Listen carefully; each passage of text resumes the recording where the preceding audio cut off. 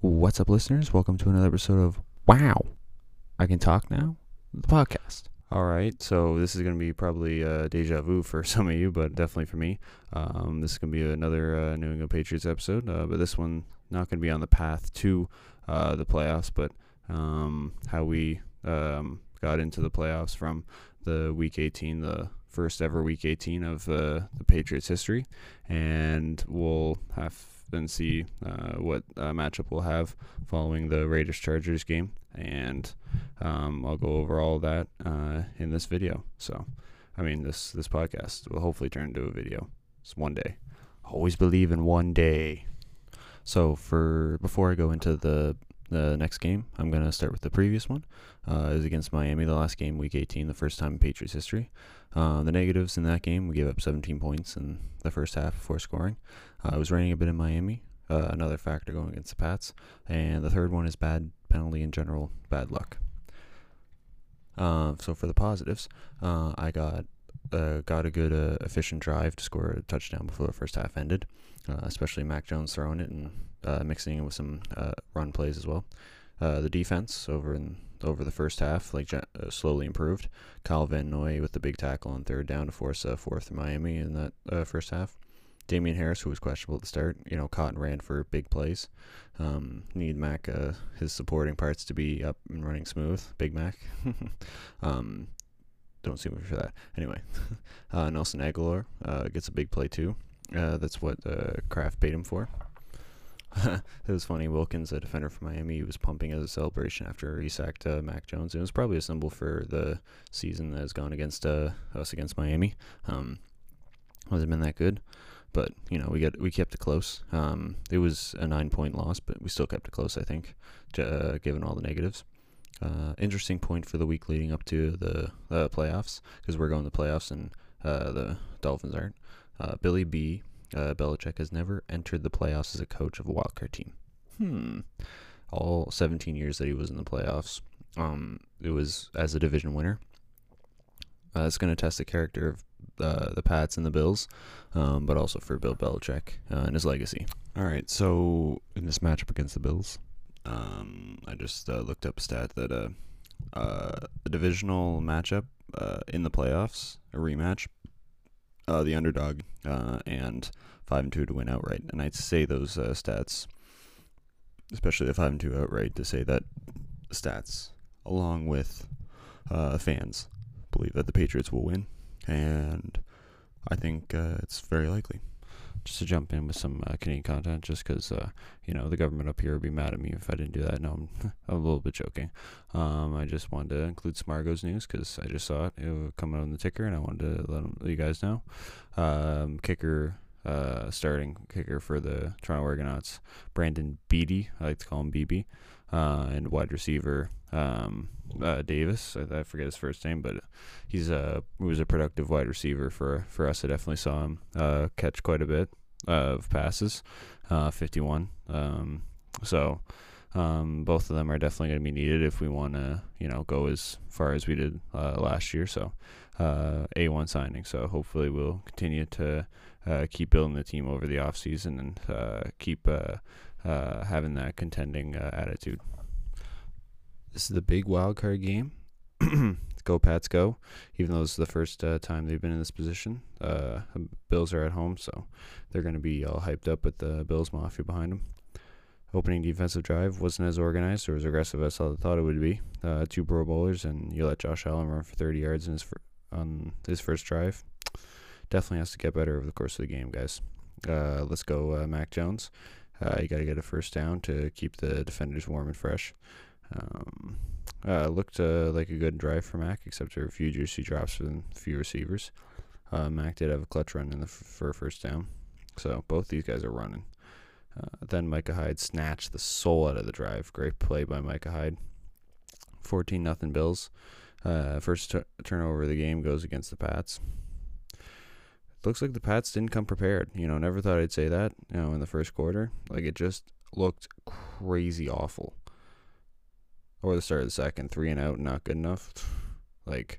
What's going on here? I've never seen the Pats just be absolutely unprepared. Red zone D today. It's not good. because Singletary's getting going, and Pats have got big trouble going. So it's 20-0 Bills. This is an awful look. So the penalties back the Pats offense up to 3rd and 20, which of course they didn't convert on because that's a huge field to convert with. Back-to-back plays for the Bills with Singletary on the run and then Diggs with the catch. The Bills are back in Pats territory, and then there goes that man, Josh Allen, on a big run play again. Speaking of Singletary, he gets a TD himself, 27-0 Bills. Bills are the first team since the Pats in 2018 to score a touchdown on the first 4 drives. Oh, maybe we're not as good as we thought we were. Oh, the first half from hell for the Pats. Touchdown, down by 24. Largest deficit in postseason franchise history. Yikes. I don't know how the Pats are going to get out of this one. 27-3 at the half. First half positive for the Pats. This is a little bit of summary, but I'm going to go with the positive first because I like to go positive first. Not too many injuries. It doesn't look like Bill Belichick is throwing this one for himself, which is great. And Mac Jones made a few smart plays. Despite a couple iffy throws or some jittery, throws. Folk kicked one to get points on the board, so that's good. Can't stop the Bills' offense was the first negative. 4 TDs on the first 4 drives, like I just said. It really looks like the D has been on the field for a long time. Like, it's tired. They're more injury prone. They're more like just disoriented generally. Josh Allen looks unstoppable out there. That's really the big key, I think. If we're going to lose, that's why. All right, so Pats will receive to start the second half. So this is how we got to start the quarter. And if we started bad, then I'll just turn it off because I'm not going to watch the fourth quarter. And I'm going to depend on the highlights because right now the Pats are playing like shit. Back-to-back first downs. That's nice. That's how we need to start playing better. And another turnover against the Pats. Lost a tip drill. Just seems like everything's clicking for Buffalo, proving why they're the AFC champs. AFC East champs anyway. We'll see if they're AFC champs soon. How do I know? Well, they got a TD, another one, on a 1st and 20. So they had like 3 or so plays to get it, but they were like, nah, let's just get a touchdown on this first one. 33-3 for the Bills. After this offensive drive, if they get no points, I'm done here for the Pats. Like, there's no way that they can come back if they don't get anything. Kenny Bourne does have a slick catch to get 30 on 30 in Bills territory. It's very, very different for us this game. And then he gets the number called again and gets to the 20-yard line. Let's go, Kenny. 4th and goal. Got to go for it to stay alive. And Kenny catches it for a TD. Let's go. First passing TD in the playoffs for Mac Jones. 33-10. Hopefully it won't be the last. Even with that TD, D needs to come up big. And I'm done with these live notes because they didn't come up big. The Pats end up losing. I don't want to tell you the score because it doesn't really matter. Because I'm just going to rant here for a little bit because this is the after game and after season rant. Bill, how did you call a game in the cold, but then let Mac Jones call out all the plays when you don't have anything? Anyway, that's it for shots in the individuals. Bill, Mac, and Kenny are all exempt from this rant because they all did pretty well. The whole team actually looked bad. From defense, which was surprising because defense was our big factor in why we got to the playoffs. And they just didn't look like they could stop anybody. It didn't look like they could predict what the Bills were going to do or catch them offside or anything like that. The offense, it was just it's not all on Mac Jones, right? Even though he's the guy behind center, it is also on the running game, which didn't really do as much as I thought it would do. I thought it would open up the game for us, but it didn't really do it. And special teams, there wasn't really a chance for them to get out there very much. So overall, it's definitely not good enough to knock off the AFC champs, as evidenced by their going on.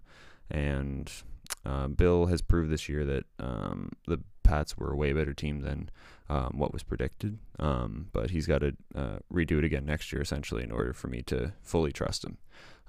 It is definitely impressive, and I do give him credit that this season was definitely way successful. It's just, if it's not consistent, if it's just like a flash in the pan, right, this could be a long, long road back to the playoffs for us. So I'm just trying to enjoy this playoff game as much as I could, and I did.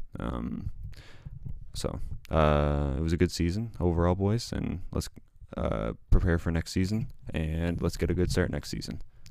All right, so I'm going over the Argos coaching staff. It's going to be quite different for next year, and I know that because there's only 2 returning from this year. The linebackers coach, Kevin Ibeen, and the D-back coach, Josh Bell.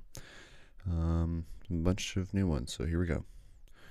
Mike Miller, QB coach. He was an offensive assistant with my mom's favorite team, the storied NFL franchise Pittsburgh Steelers from 99 to 03.